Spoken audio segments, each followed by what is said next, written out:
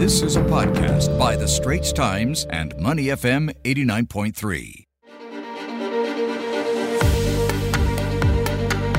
It's time to turn our attention to the United States. And texts from Donald Trump Jr. reveal ideas for overturning the 2020 election before it was even called. Also going to be looking at the U.S. State Department asking Americans to avoid China based on what it is calling arbitrary COVID curbs. The White House is also warning of escalating vulnerabilities to the United States from the semiconductor shortage. Let's get more detail from Nirmal Ghosh, US Bureau Chief for the Straits Times. Nirmal, let's start off with this issue about the 2020 presidential elections. Now, 2 days after those elections, as votes were still being tallied, Donald Trump's eldest son texted then White House Chief of Staff Mark Meadows that, and the words he used was, "We have operational control," to ensure his father would get a second term. He was also quoted saying that we have multiple paths. We control them all, end quote. What does this suggest when it comes to the credibility of Trump's initial denial of his efforts to overturn those election results and his involvement in the Capitol attack? And is there a consequence that Trump Jr. will face from such an attempt to overturn his father's loss? Hi, good morning. Yes, that's one of the latest developments. That one, and also Ivanka Trump, Donald Trump's daughter, testified for close to 8 hours voluntarily in front of the Select Committee investigating January 6. We heard from Wyoming Congresswoman Liz Cheney, who is on that committee on Sunday.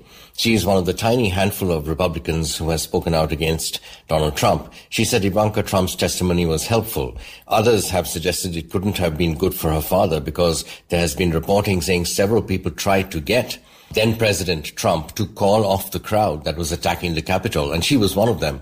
And it took him something like 4 hours to release a video statement saying, "Go home."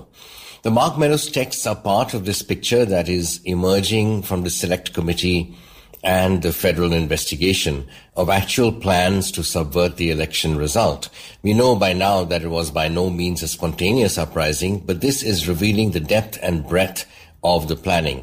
The big questions are who gets charged with what in the end. As for Donald Trump Jr., we don't know. There's been a claim that those texts were forwards. We really don't have any more details at this juncture. But these are two jigsaw puzzles being put together from the committee and the federal investigation. And at the end of the day, they will have to decide whether to hold Donald Trump criminally accountable and charge him accordingly. Liz Cheney on Sunday said the committee has not made a decision on that question, but she said there was no dispute on the committee, which she said was working very collaboratively. This, by the way, is a 9-member committee, which comprises 7 Democrats and 2 Republicans. Moving on to U.S.-China relations, Nirmal. Over the weekend, the U.S. State Department asked Americans to reconsider travel to China and to avoid visiting COVID-19 hotspots, including Shanghai, due to what it called an arbitrary enforcement of COVID-19 restrictions. This is amid the country's worst outbreak. To what extent will this move exacerbate tensions that are already running high between the world's 2 biggest economies amid this ongoing war in Ukraine, to top it off? Yes, China has criticized the United States on this, saying it is making groundless accusations about its COVID-19 policy. And there is much focus, as we know, on Shanghai, where the lockdown has become controversial. The Ministry of Foreign Affairs put out a statement on Saturday voicing, quote, strong dissatisfaction and firm opposition to the U.S. side's groundless accusations about China's epidemic control policy, unquote. The ministry's spokesman said China's epidemic control policy is scientific and effective. So, no, it does not contribute to improving the relationship, but neither is it some precipitous plunge. It is just one of a set of developments or factors that will continue to mark a deteriorated and deteriorating relationship. This podcast is available on our audio app. That's AWEDIO. Like us and rate us. And now, back to our podcast episode. We're on the line this morning with Nirmal Ghosh, US Bureau Chief for the Straits Times. Nirmal, just recently, human rights activists, labor leaders, and others have urged the Biden administration to put its weight behind an coming ban on products made with forced labor in the Xinjiang region of China. They say that slavery and coercion taint company supply chains that run through the region and China more broadly. Do you expect the law to be applied stringently, especially, we have this issue of inflation that's going around. And what would a broad interpretation of the law mean for U.S. businesses relying heavily on imports from China? The Uyghur Forced Labor Prevention Act creates a rebuttable presumption that goods produced in whole or in part in the Xinjiang Uyghur Autonomous Region are produced with forced labor and therefore prohibited from importation. So in short, any item which is even part produced in Xinjiang is assumed to have been produced by forced labor. But that assumption can be challenged, presumably by the companies involved. The importer can demonstrate to the US government that its supply chains are free of forced labor. So by June 21, the Forced Labor Enforcement Task Force must issue guidance to importers on steps they can take to ensure that they are not importing goods produced with forced labor. That will be the key, or rather an indicator as to how strict this will be, what the appeals or paperwork procedures are, and so forth. And the number of US companies affected depends on how broadly it is applied and enforced. It could be in the hundreds or thousands. We don't know that yet, but companies have been part of this process and have been lobbying for this to be targeted rather than sweeping. A very broad interpretation could mean increased scrutiny on many products from China, and that could lead to more detentions of goods at the US borders, causing supply delays and potentially fueling inflation. But how much remains unclear at this stage.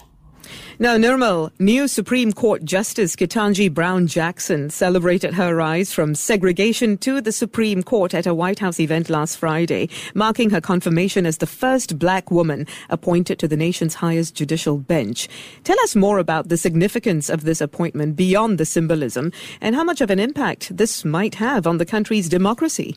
It is a very significant appointment. As she pointed out herself, it has taken 232 years and 115 prior appointments for a black woman to be selected to serve on the Supreme Court of the United States. We've made it, all of us, she said. And she quoted the black poet Maya Angelou, who wrote, "I am the dream and the hope of the slave." So with her on board, the 9-member Supreme Court bench looks more like President Biden's goal, which was a court that looks more like America. In one word, diverse. But it doesn't change the ideological makeup of the court, which is still weighted towards conservative. However, Supreme Court justices sit for life or until they retire or die, so she will be there presumably for a long time. She is only 51. In fact, by replacing an 83-year-old, she has brought down the average age of the Supreme Court justices to 61.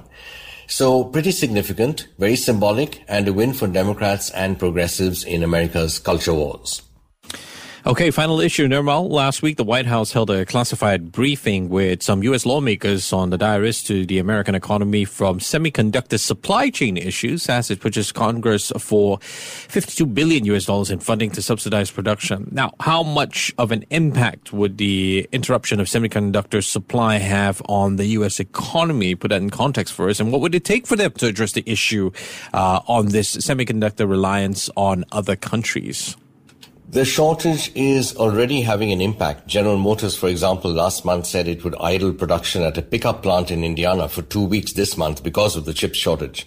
The chip shortage has been around for about 2 years now because of the COVID pandemic, and now the Shanghai lockdown is also rippling it across the globe. Car makers like Toyota have also been affected. So the US has to do something to insulate itself from these supply chain vulnerabilities, especially with something so basic as semiconductors. It is quite obvious.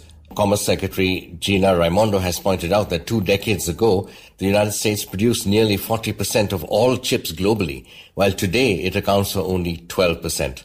This fund will be a shot in the arm and also create jobs here, but it is some way from actually happening yet. It is expected to be finalized this summer and it is still under negotiation. A lot of people want more money, but some say that the government should not be subsidizing the industry to this extent. We've been speaking with Nirmal Ghosh, U.S. Bureau Chief at the Straits Times. Thanks for joining us, Nirmal. We'll catch up with you again next week. The Asian Insider Podcast channel is also available on Apple Podcasts, Spotify, Google Podcasts, and our audio app. That's AWEDIO. Like us and rate us.